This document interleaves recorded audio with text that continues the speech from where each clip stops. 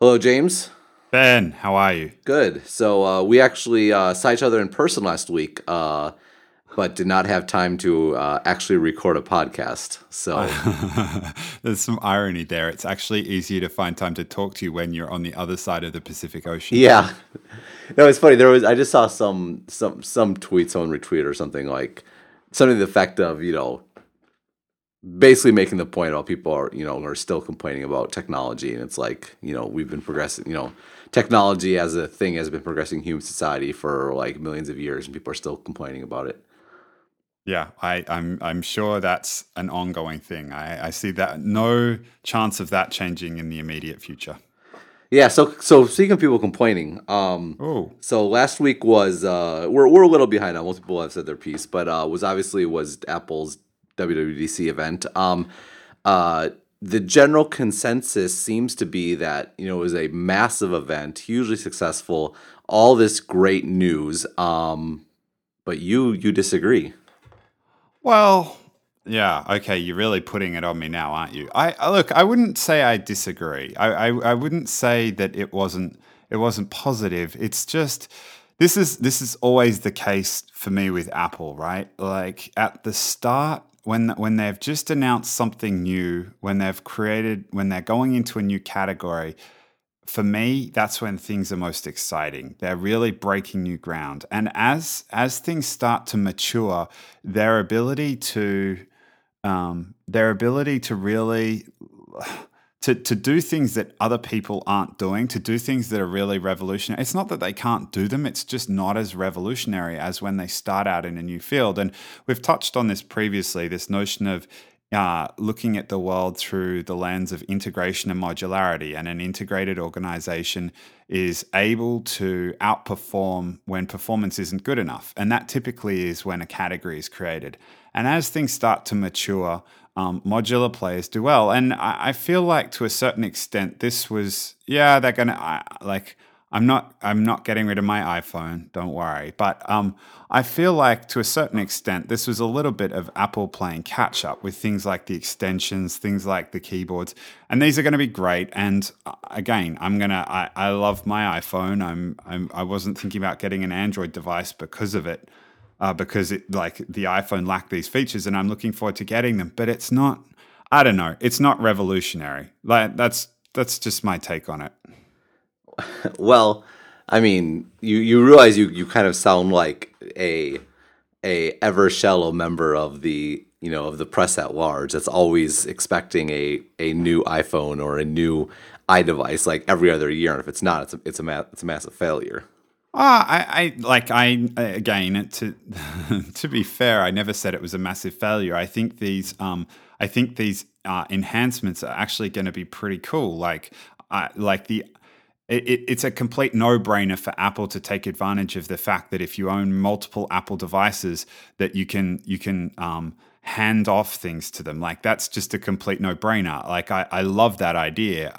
Similarly, again, the extensions thing is a no-brainer. Like there have been once you start thinking about apps talking to apps, stuff can get really kind of interesting. And also, the another one of these no-brainers is the stuff they're doing around health, which I think is also pretty cool. But it's just I don't know, like this isn't the same degree of excitement that I had when we went from an iPhone 3GS to an iPhone 4, and they were fixing all these things that were driving me crazy. These are nice enhancements, and I'm looking forward to getting them. Do I think they're revolutionary? No. Should that be the expectation? No. You're right. Like these things are like these big things are lumpy. They take time to work out. I mean, like everybody knows how long some of these, like the iPhone or the iPad or OS 10 on Intel, all these things were running in the labs before they released. They take time. So not every one of these keynotes is going to be some crazy new revolutionary product. So I think we've had this discussion before, but I think um the leaving aside the relative excitement or whatever, Hmm. I think the issue is not that Apple is is not choosing to do a new device, or that they're working hard on something. I don't think there is a exciting new device to be had. I mean, even if the iWatch comes out, I mean, it's going to be, it's not going to be relative to the iPhone that big of a deal. I mean, so I guess that's the question. Really? If an iWatch came out, would that excite you? So it depends. The problem is to a certain extent, I agree with what Jobs always kind of to a greater or lesser extent said around, like, people don't know what they want around stuff like this until you show it to them. And that's one of the things that I mean, I remember when the first iPhone came out, I had been using this Nokia device that had this basic browser in it, and it drove me crazy. I remember landing in an airport once, hadn't booked accommodation, and I was trying to get to one of the websites to, like, Hotwire or something, to book a place to stay that night, and I couldn't do it. And I was like, my gosh, why can't my phone do a browser properly? Like, that pain point had been there. And I don't know. My suspicion is that there are going to be things that they do with the watch that are going to be like that. Right, it's going to be more than a pebble. But don't you hear what you're saying? You actually were articulating very specific use cases for an iPhone before an iPhone came out. Right. You just said, I'm sure for an iWatch it was something similar, but allegedly the iWatch is coming very soon, if not this year, then next year. And you were just much more articulate about the way you felt about the upcoming iPhone before it came out than you were with the iWatch. And what I mean is, like, you're saying, oh, yeah, Apple, people don't know what they want until they want it. Well, actually, your example suggested you kind of had an inkling of what you wanted before you wanted it. That's true, and that's true. Though hindsight is 20/20, and looking back right now, it's easy for me to draw the line between the two things. No, but I think you're right, though, because I was gonna make that point, and you happily made it for me. Like, the idea of an iPhone, the implementation was very surprising. Right? No keys and all touch. But the idea of what an iPhone might be and what need it might fill was readily apparent, I think, to everyone at that time. Like, everyone knew that there was something that was going to happen with phones. Right. And so whereas with the watch and whatever it might be, I mean, to me, again, I apologize to listeners if we're retouching on the ground, but I mean, what excites me about and this is where I think you're being too short-sighted. What excites me about a watch is I can see a future where my identity and my computing environment, all that is on my wrist.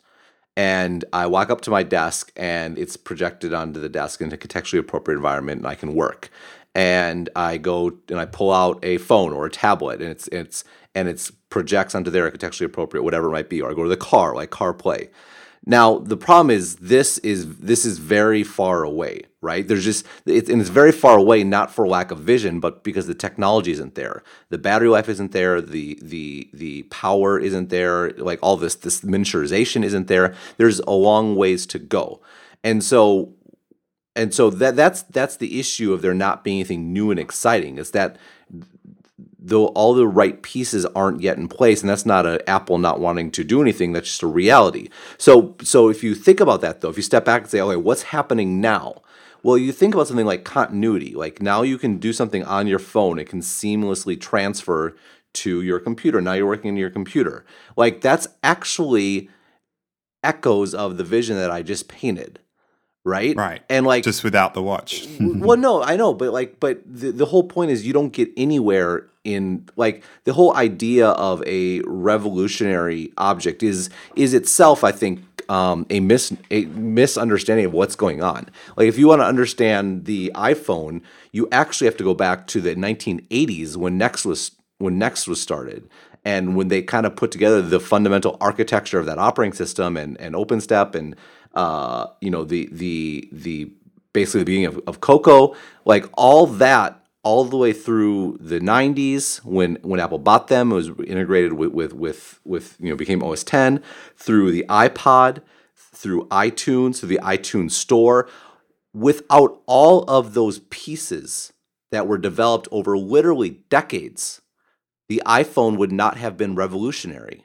So if you look at the iPhone as an object, yes, it was revolutionary. But if you look at all that it entailed and all its pieces, it was very evolutionary. I'm not. I'm not going to disagree with that. I think that a lot of these devices end up being informed quite a bit by their precursors. And well, no, it's not just informed though. Is that sorry? I'm ranting now, but it's that the pieces are there, and so this is why I just and I kind of set you up. Sorry, but this is why I disagree with you about last week, because there were so many. There were a few really interesting things about the keynote. Just looking at a very big picture. One, we saw the culmination of things that have been going on for years. Like the Swift language was started in 2010. Lots of this other stuff, like some of the extension stuff, like the way extensions work, and it's pretty broad, the whole category. Like extensions and the sheets are part of it.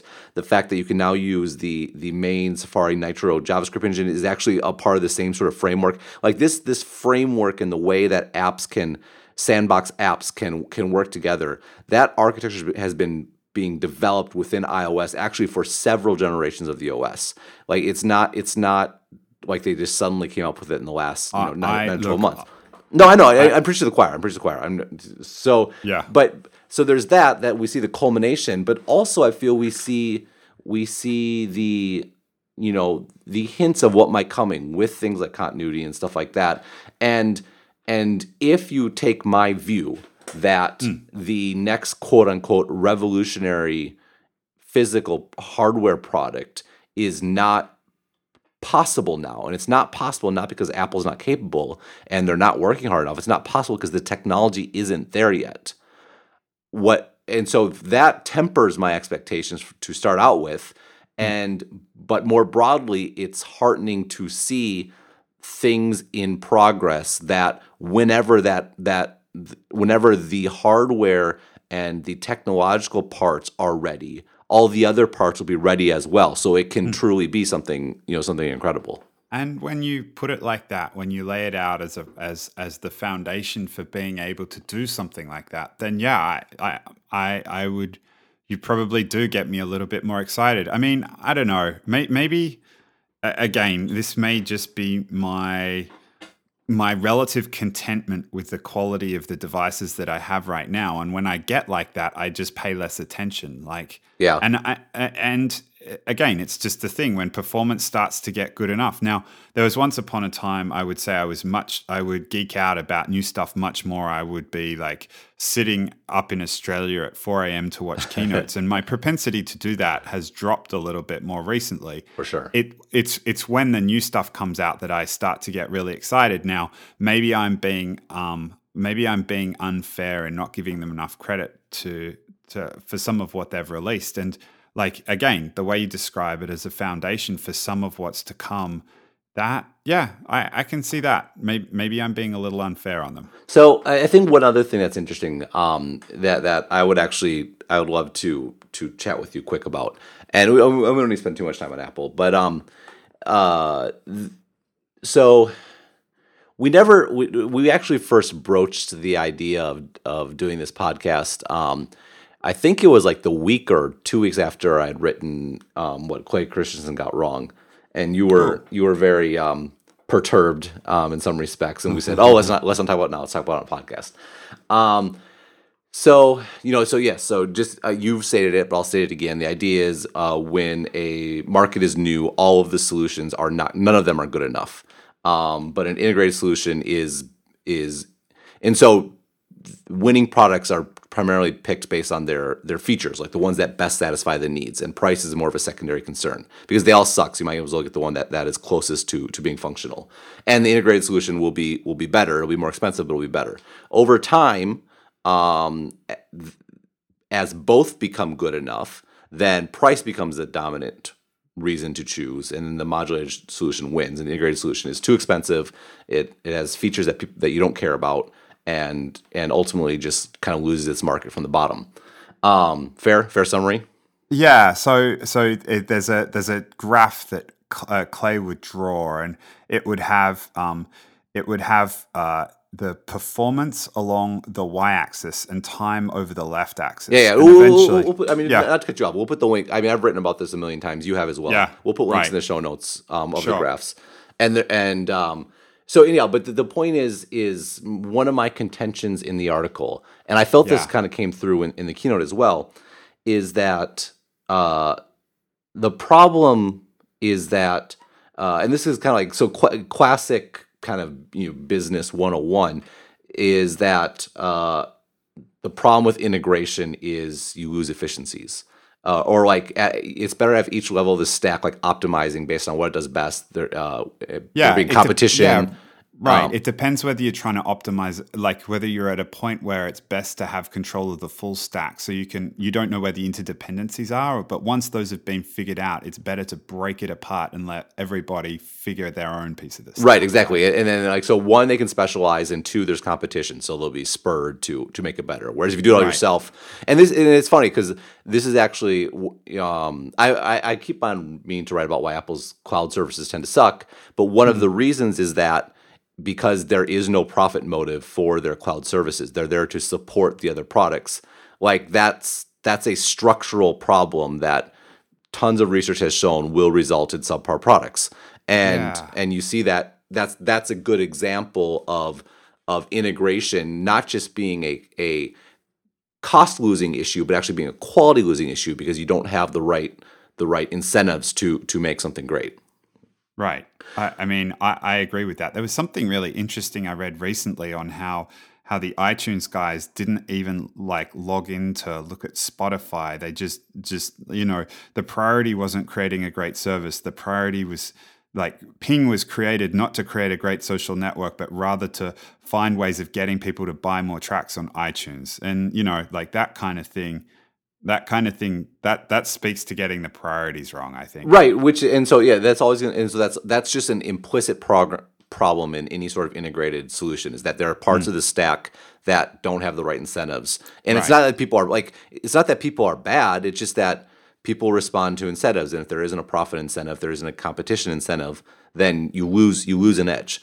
So Yeah, this is interesting because typically, I mean, one of the things that Jobs said when he came back was he switched it away from like his criticism of Scully was he switched it from products through to profit. And I wrote about this in Steve Jobs Solved the Innovator's Dilemma, but Jobs switched it back away from profit to creating great products. And what's interesting is that for some reason, or I think we're starting to dig into the reason that hasn't quite dug into some of the cloud services inside of Apple, which is interesting. yeah, well, I mean there are other reasons. Like I think Apple culturally, Yeah, they're all about the perfect product, and that just right, doesn't work for the cloud, right? Cloud is right. about getting it out there and iterating. Yeah. Anyhow, I want to say that I'm going to write about sometime. We could talk about Apple's cloud issues for ages, but one of my contentions is that modularization carries a user experience cost. In that yes, from it you can have a technical breakpoint and specifications where things work together, but you can never fully specify in a document or any sort of means a user experience sort of like relationship. And Right. so if it's underneath the covers, like it's something like if you have a beige box and you have a processor and a motherboard and memory, like that, yes, that you can totally separate that out. But as soon as you're getting into the actual things like the touch screen and the device and the system on a chip and the software and all that, like once it's getting Yeah. that tight, you are giving something up. Yeah, you absolutely are. But I mean, so on that y-axis, the categorization is performance, and some people will find that horrifically vague. But it's basically the ability of the product to do the job that the consumer is hiring it to do, and user experience is one part of the job. Right, but As the difference is I don't think you can overshoot user experience.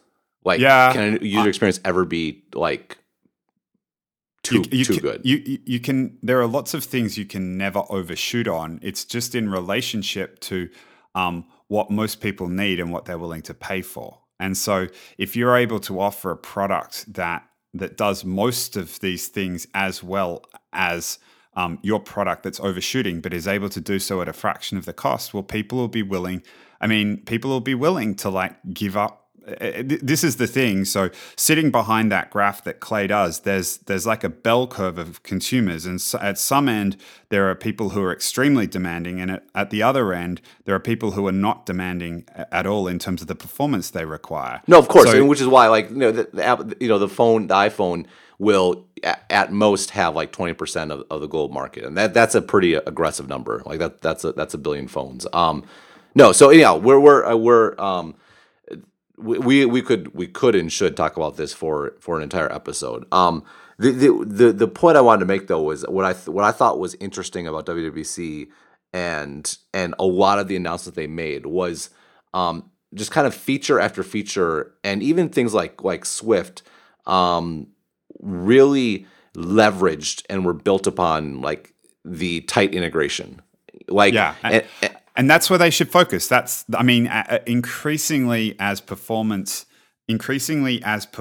of the products as separate devices starts to increase, then one of the ways that they can fight back is to change people's definition around the job to be something that it's not just a phone and a computer, but an integrated computing environment. And if they can change the game like that, then they reset the people's definitions of performance. So suddenly I'm not just looking for how well my phone works or how well my computer works. I'm looking at how well all these devices start to work together. Like that becomes the new basis on which performance is made. Like the underlying job hasn't changed, but like the way in which people expect it to be done begins to evolve. And if they can, and that's their edge, like the fact that they're integrated, the fact that they have the ability to, they have all those pieces under their control, that's like that's the axis along which Apple can fight and win, because no one else has that. That's interesting. So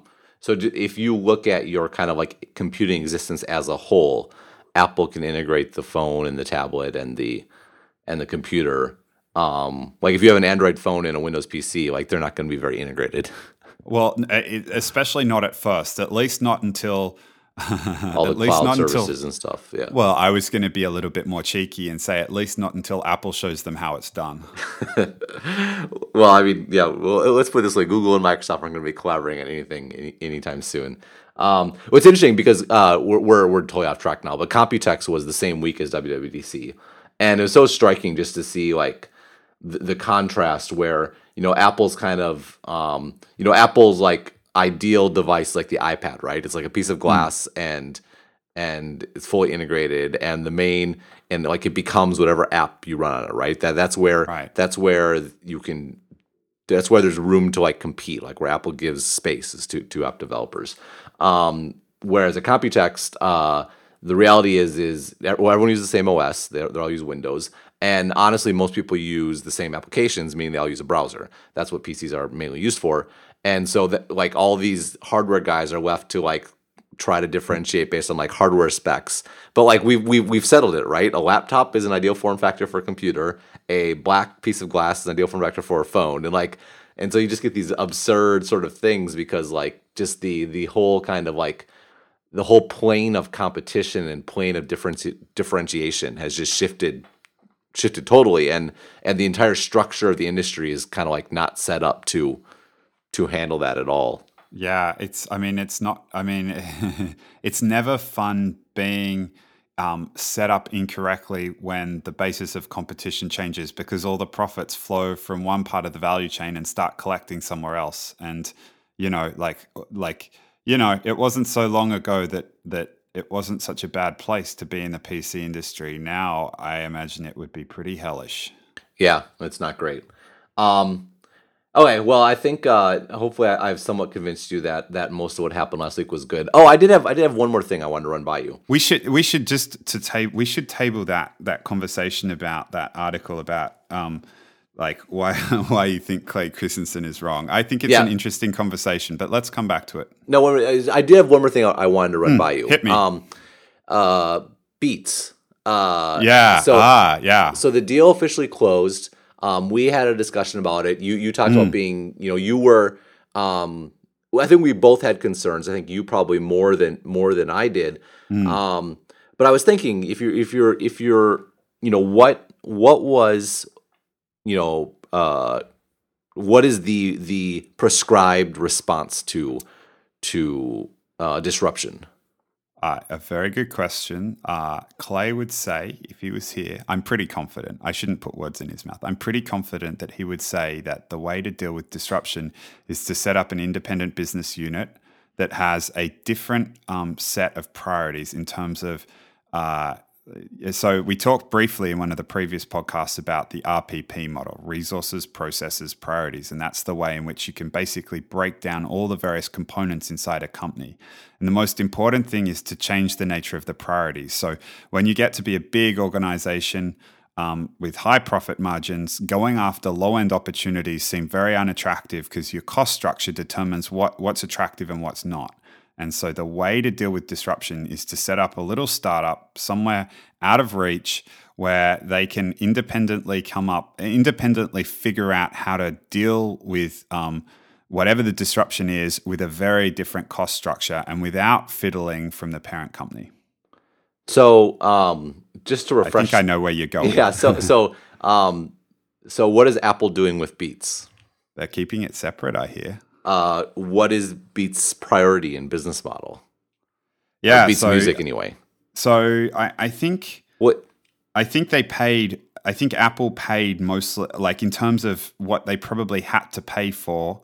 They probably paid more for hardware, but I think, like as I've reflected more on this, I think what they ended up buying was not that. Maybe they got that. Maybe the headphones were nice to have. Maybe that's the cool part, and they're playing with that headphone standard, which I don't know. I always get skeptical when Apple starts playing stuff like that. Yeah, with specialized chords. Yes, yeah, yeah.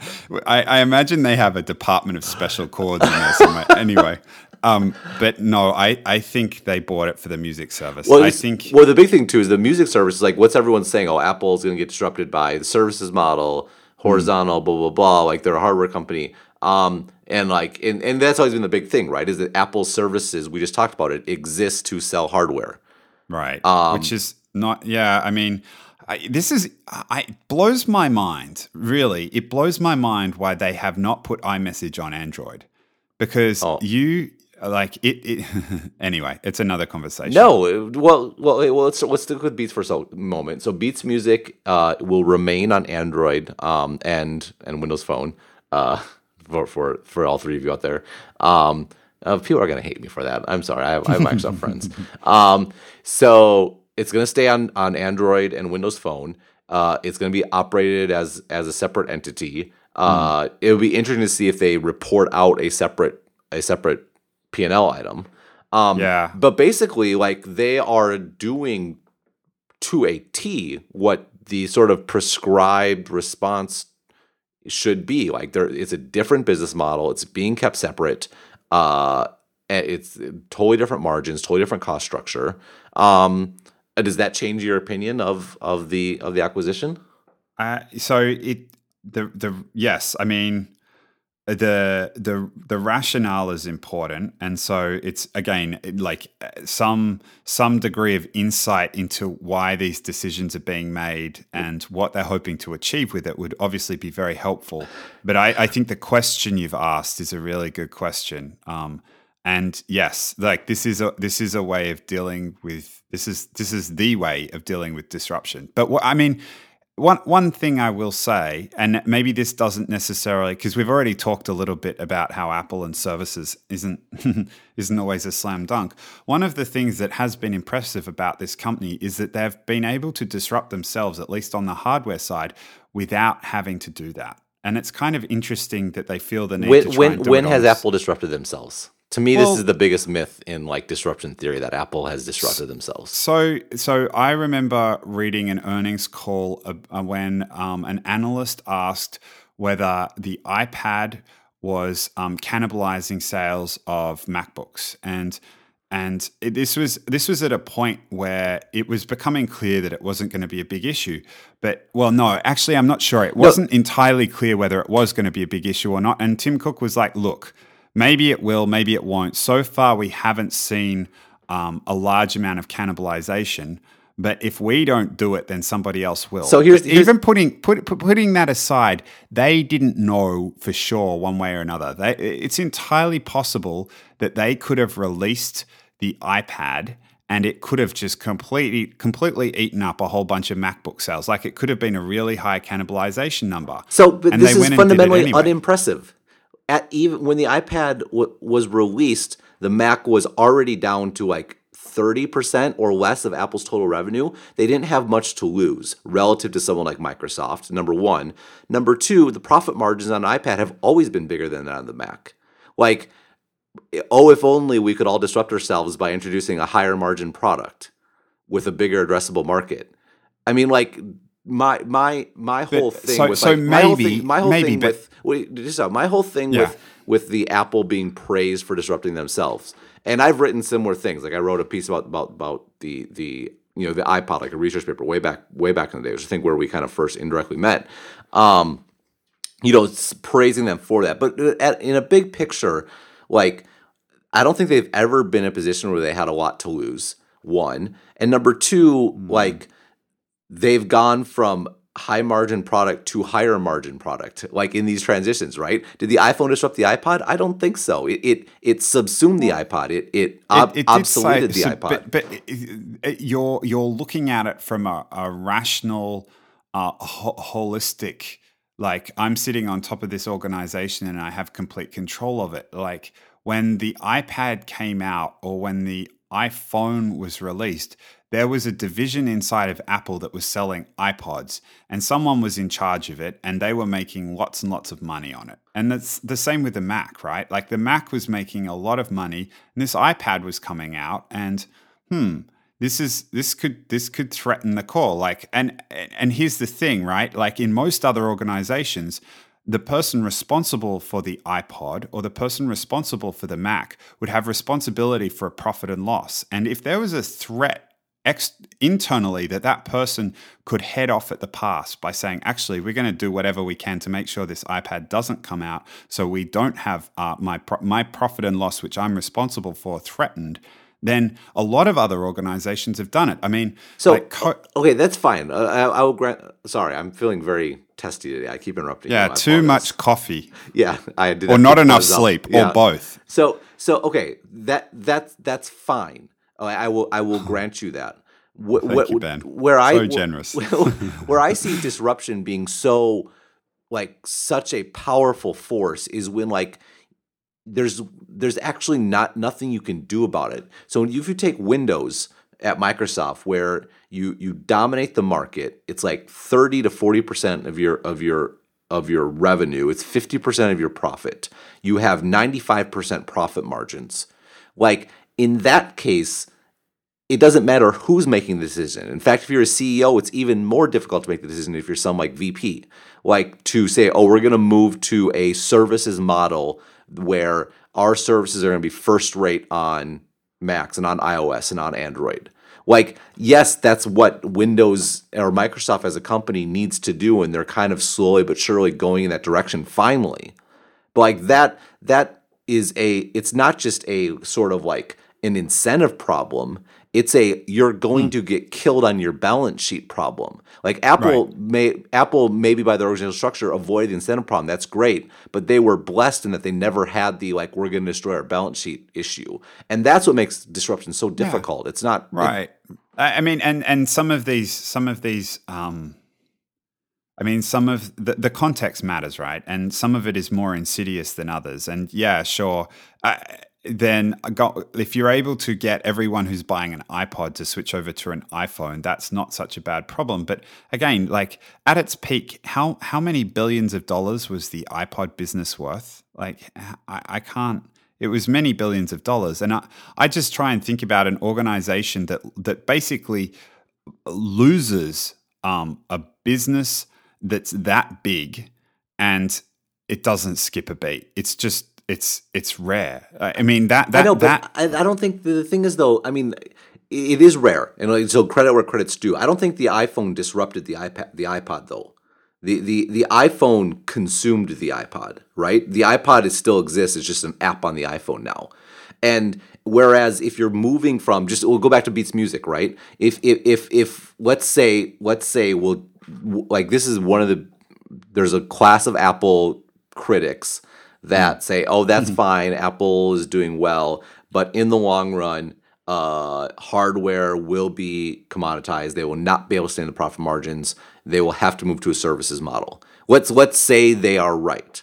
Like, and in the long run, Apple will need to offer services across a range of devices and make $10 per user per year with a whole bunch more users, as opposed to right now making a few $100s per user across a much smaller range of users. Like, that is a much more dramatic shift than moving from we're going to make a few $100s per user by selling one device to we're going to make a few $100s per user by selling a different device. Yeah, so this is true. And this comes back to a point that you made earlier, though. Incentives matter. And if you've managed to create an organization where people are prioritized around making great products as opposed to making, like, running their own little profit and loss fiefdom, then the shift is easier to make, A. And B,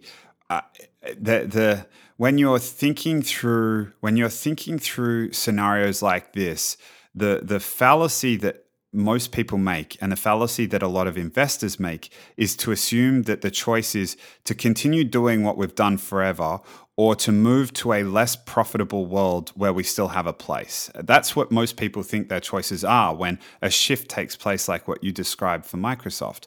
What the real choice is we either shift to a world that's less profitable, but we find our place in it, or we face extinction. And given those two choices, shifting to the less profitable place is always the preferable alternative. Now, it's easy for me to say, and when you lay it out, like in the case of Microsoft or in the case of Netflix and Blockbuster, it's easy for people to understand it. Obviously, when you're at the helm of an organization and you're facing investor pressure to meet numbers every quarter, then it's a more difficult thing. But then, right. No, so I think we're ultimately saying the same thing. Like, right.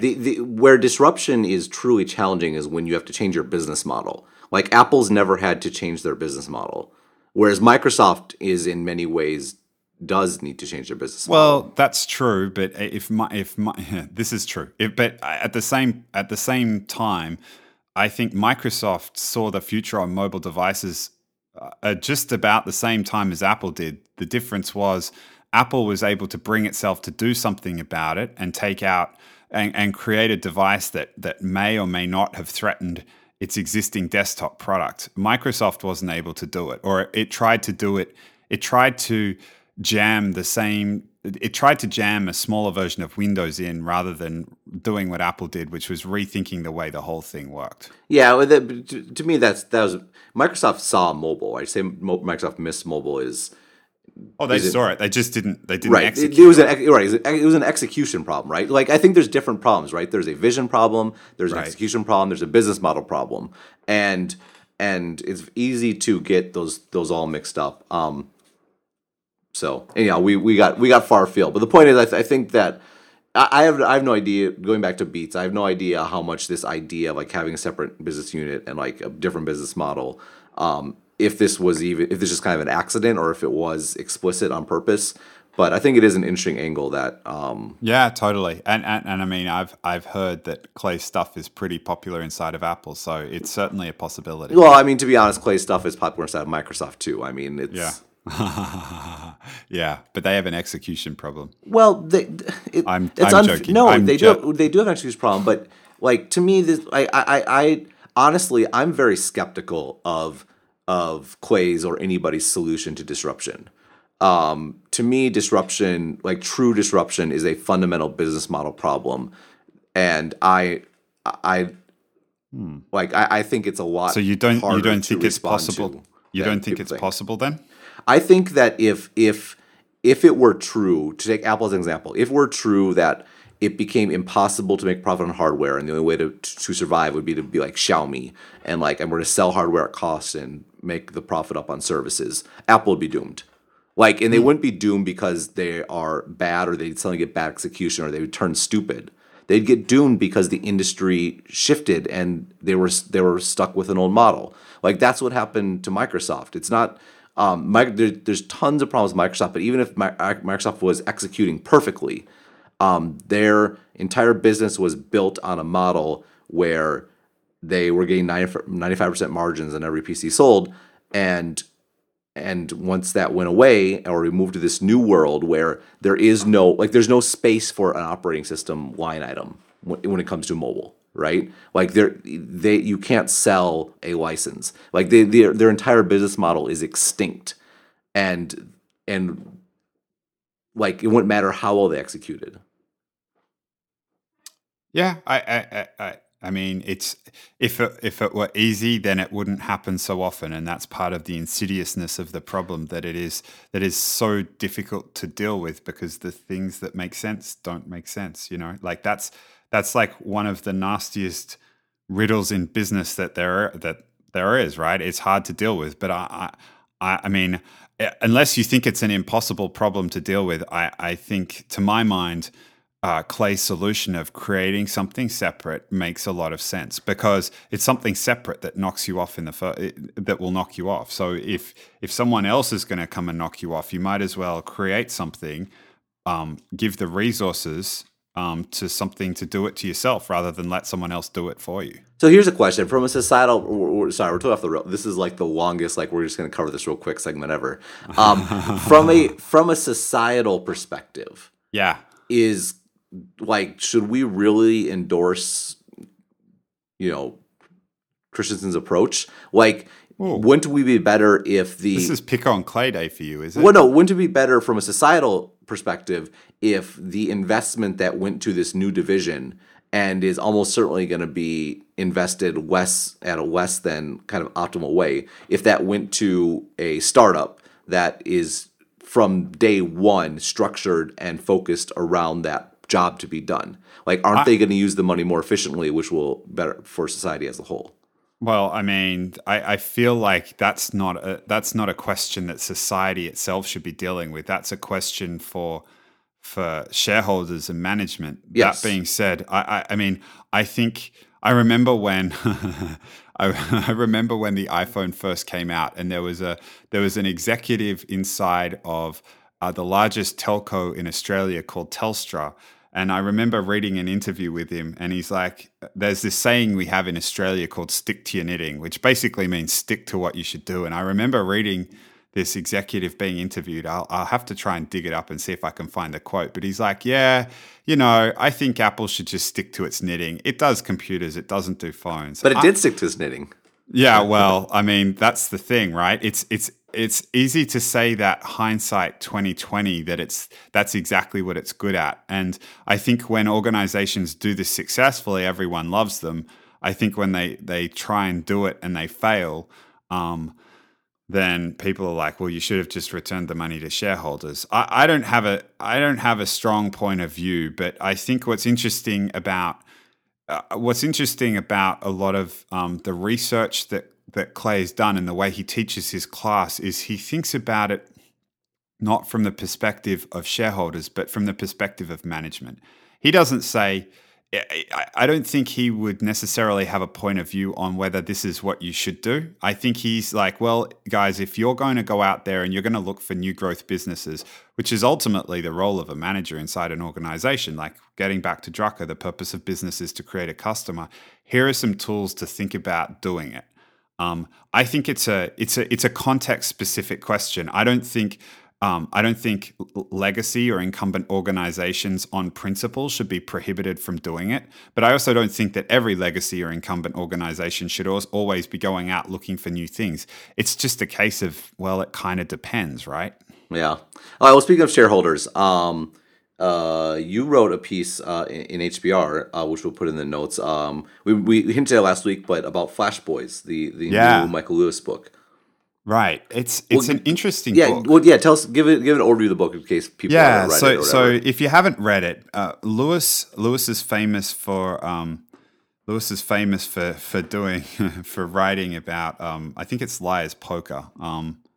He basically digging into the finance industry, into the investment banking places, and this book is all about high frequency trading. And basically, he digs in and explains how it works, how these firms are set up to basically uh, optimize around speed. They don't necessarily have any, they're not investing for anything other than the fact that they're able to react to market news faster than all other players. So it's almost like they have insider information because their computers operate there. They've done all kinds of crazy things like dig fiber optic cables through mountains. What you name it, they've done it. They've put computers in server rooms. All these crazy tactics to get just milliseconds of speed. Wait, a computer in a server room? Well, they put it inside. Yes, that's a good point. They put it inside the exchanges. So they take computers. Yeah, no, I know. I'm just giving you a hard time. Sorry. Yeah, no, please. They co-locate. Anyway, all these crazy tactics to get tiny edges of a second, and because there are all these different exchanges, what they do is that they see you trying to buy or sell something on one exchange, and they can get to another exchange faster than you can. So they effectively go out. If say you're trying to buy a stock at a certain price and they can see a differential, they take advantage of the differential between the different exchanges. So they see you buying it, they can see it slightly lower somewhere else, and before the exchange itself can react and average out the price, there's like a mechanism across all the exchanges that's supposed to average out the price. But before that's even able to happen, they go off to another exchange and they sell you the stock, having bought it at a lower price, because your bid has to, or your ask has to come through at a certain exchange, and they can get to the other exchanges faster than all the exchanges can talk to each other. So effectively, it's like a tax on the stock market. Every time you trade, these guys aren't actually buying or holding stock for any period of time. They're just seeing an order come in. They're figuring out who it's from. They're figuring out how big it's likely to be. All these ridiculous things like this. And then it's effectively, they don't hold it for any period of time longer than fractions of a second, and they just move it over. And it's effectively taxing everyone who's transacting on these exchanges by tiny fractions of a cent. But obviously, right, because for the number, so someone bought it on one exchange at $42 at 42.08. right, It's on another exchange at 42.1. Their profit is that .02 that they will basically they'll capture the spread before it evens out. And where they're quote unquote taxing the exchange is someone ought to have been able to also buy it at 42.08 or 42.09, but now it's 42.10. Right, and the exchanges are in on it too, which is also kind of troubling because the exchanges make money on volume, and they love having all these high frequency traders there. So it's like there's this perverse incentive set up to kind of screw regular investors, because the high frequency traders get in, tax, and the exchanges love it because it means transaction volume's going up, so they're making more money.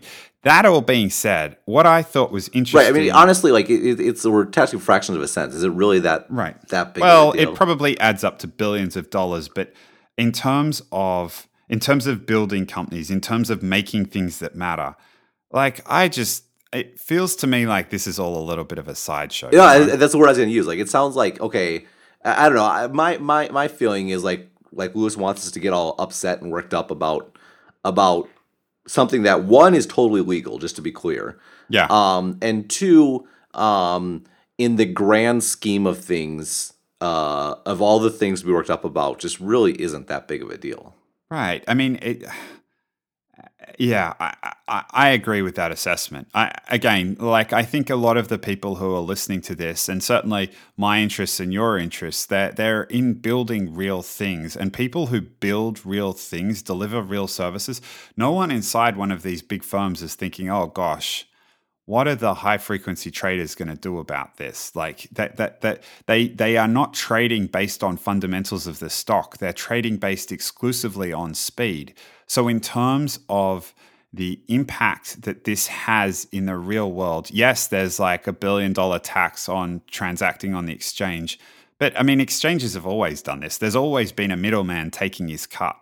All that's changed is right now it happens to be a bunch of oftentimes Russian or Eastern European programmers.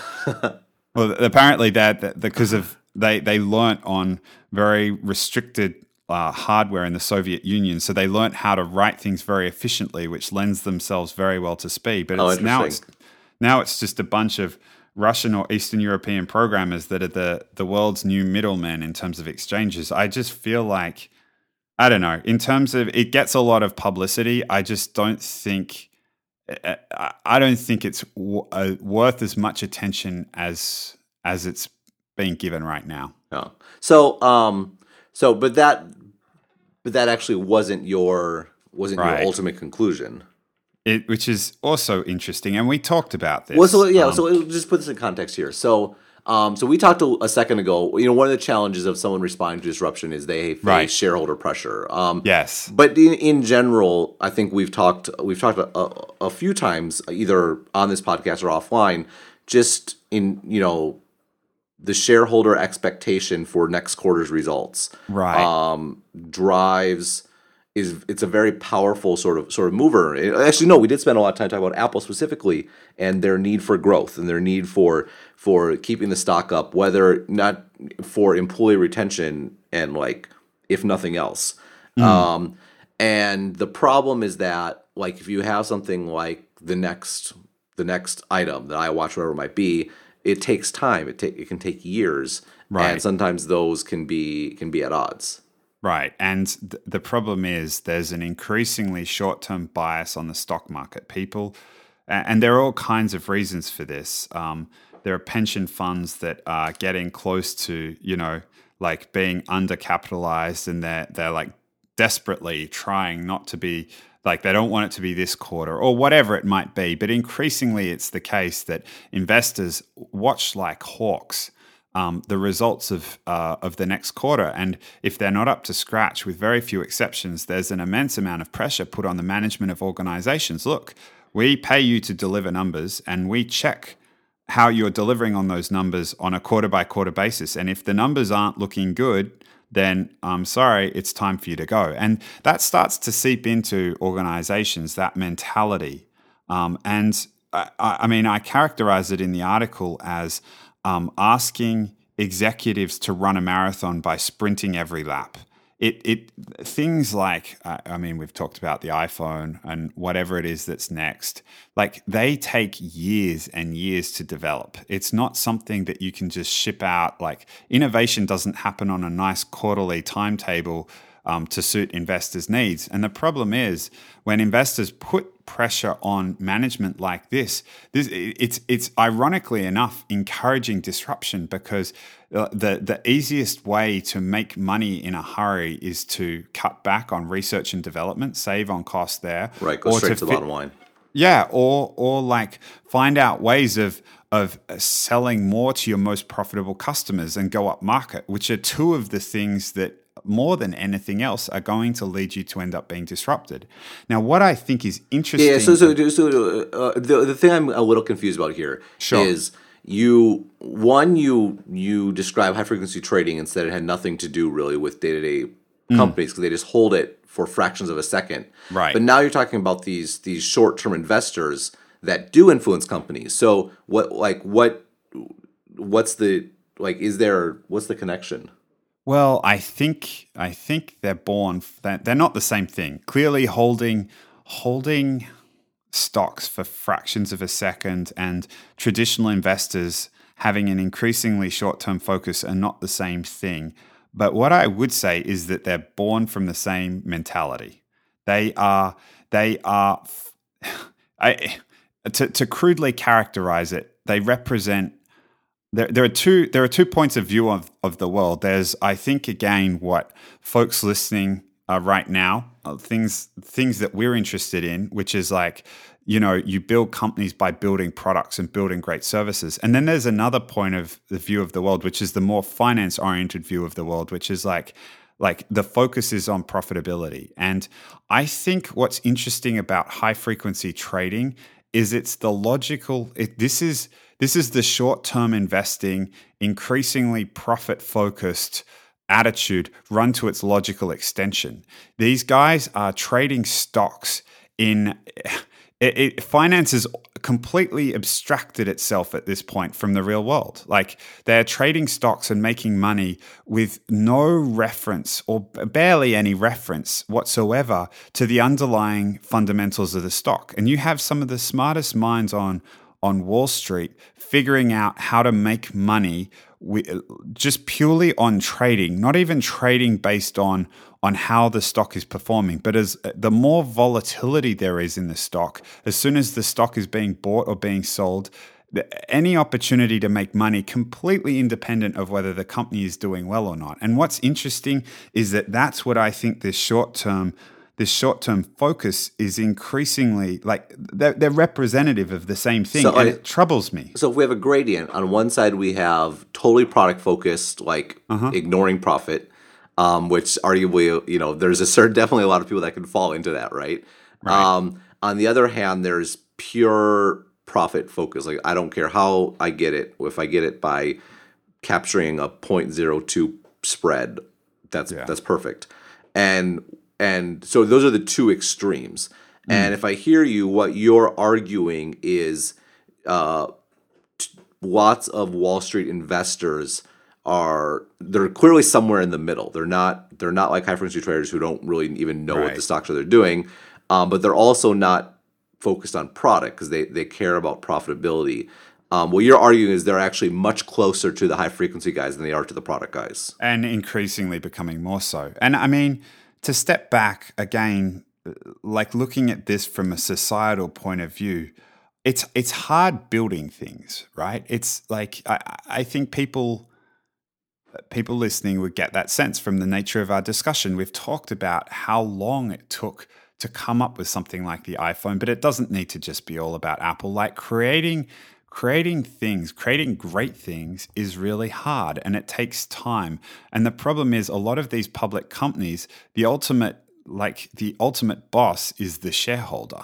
And if it takes time to build these things and you need to give executives time to go do it, when you have your boss increasingly only focused on how you're going to deliver value in the next 3 months, it makes it increasingly hard to be able to do that. And I think we need to find ways of stretching out people's time horizons to get them to start thinking, particularly on the finance side. So here's what's interesting. We were probably going to save this for another week, but I wrote about Uber's valuation and just kind of VC in general. And kind of one thing that's happened in the last 10 to 15 years is the time in which a company goes public has been dramatically pushed out. So it used to be a company go public within like 3 or 4 years. They may or may not be turning a profit. Now companies are going public after like 8 or 9 years. They will often have billions of dollars of revenue, or at least hundreds of millions. And it is almost kind of a response to this, right? It's the venture capital investor or the late stage investor may not be more institutional. But they are more patient money. And maybe it's almost like what's happened is the public markets are only for decaying companies. And any sort of growth and upside is now in private money. And the question is is that a response to this? It's interesting. What's the cause and effect here? I mean, I do think that there are increasingly people taking matters into their own hands about this pressure. I mean, two tech companies that are examples of again, people taking matters into their own hands, Google and Facebook, both the voting stock, the majority of the voting stock, both rests in both of those companies, both rests in the hands of the founders. So shareholders can come along for the ride, but they have no ability to influence management. They can't vote out the founders. Yeah. I think your observation about VC extending out the period of time before a stock gets listed is probably another example of this. But these feel like nasty hacks as opposed to this being like a deeper societal issue that we need to think about. And right, no, because the problem is the average person can no longer invest in growth, basically. right? Right. Like the only way that I can invest in Yeah. growth is by investing in like a Fidelity mutual fund that that like Fidelity actually led the recent Uber round.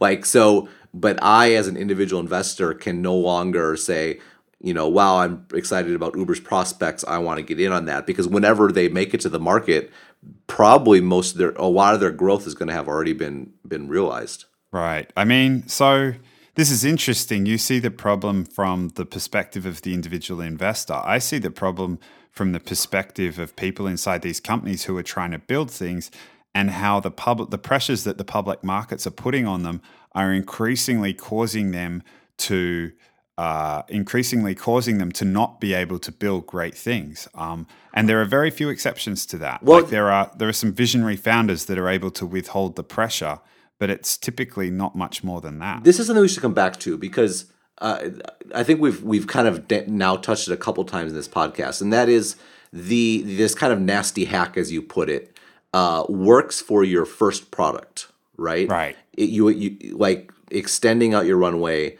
waiting to go public gives you space to build out your product. Where what it doesn't do is for your second product because now you're already under the gun. You have margins to protect. You have a market to protect. And I think it does come back to the bigger issue.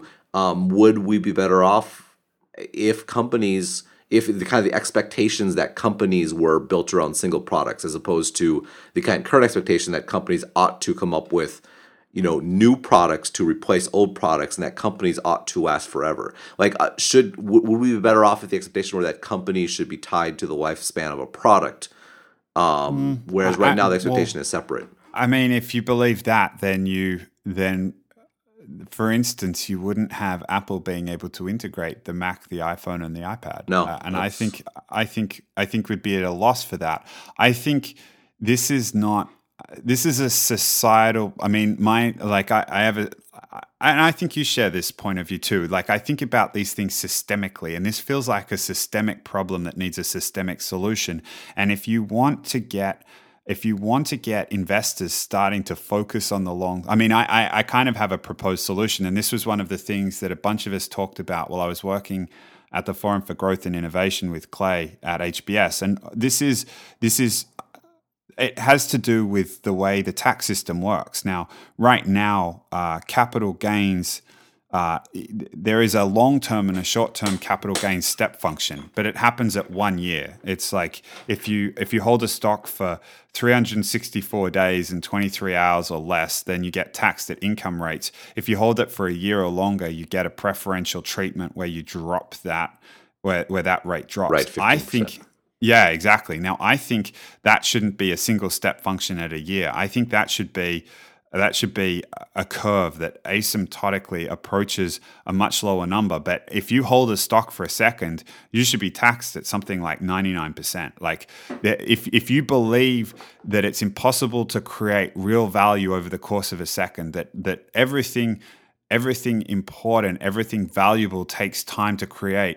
You want investors thinking about that exactly the same way. You want them thinking about a 10-year time horizon as opposed to what's happening next quarter. So the way to get them not focused on next quarter is to tax next quarter's profits. But if they're willing to hold a stock for an extended period of time, if they're willing to encourage management to create things, I mean, it speaks to that quote. In the short run, the stock market is a voting machine, but in the long run, it's a weighing machine. Society benefits when investors and management are focused on making it a weighing machine, not a voting machine. I think we need to change the way, I think at least one solution might be to change the capital gains system to encourage people to think more like that. So I trust whatever you just said was really good because Skype cut out for most of that. No. But so on that note, since I now have I have no response because I have no idea what you just said. We can save that for next time. Okay. So we kind of were a bit. I think there was some symmetry here because the Apple is the standard one for kind of long-term thinking, and two, also for kind of companies having second acts and that being good for society. Yeah, good for everybody. Yeah, it's definitely something to think more about. In the meantime, we will have your article about Flash Boys in the notes, along with some of the other stuff, and we'll be on next week. So sorry about the 1 week break. We kind of knew it was going to happen. Probably should have announced it, but that's okay. Well, it's kind of okay. Sorry, I'll apologize as well. It's as much my fault as it is yours. No, it's fine. And yeah, I guess I will talk to you next week then. Sounds good. Good chatting to you. All right, later. See ya.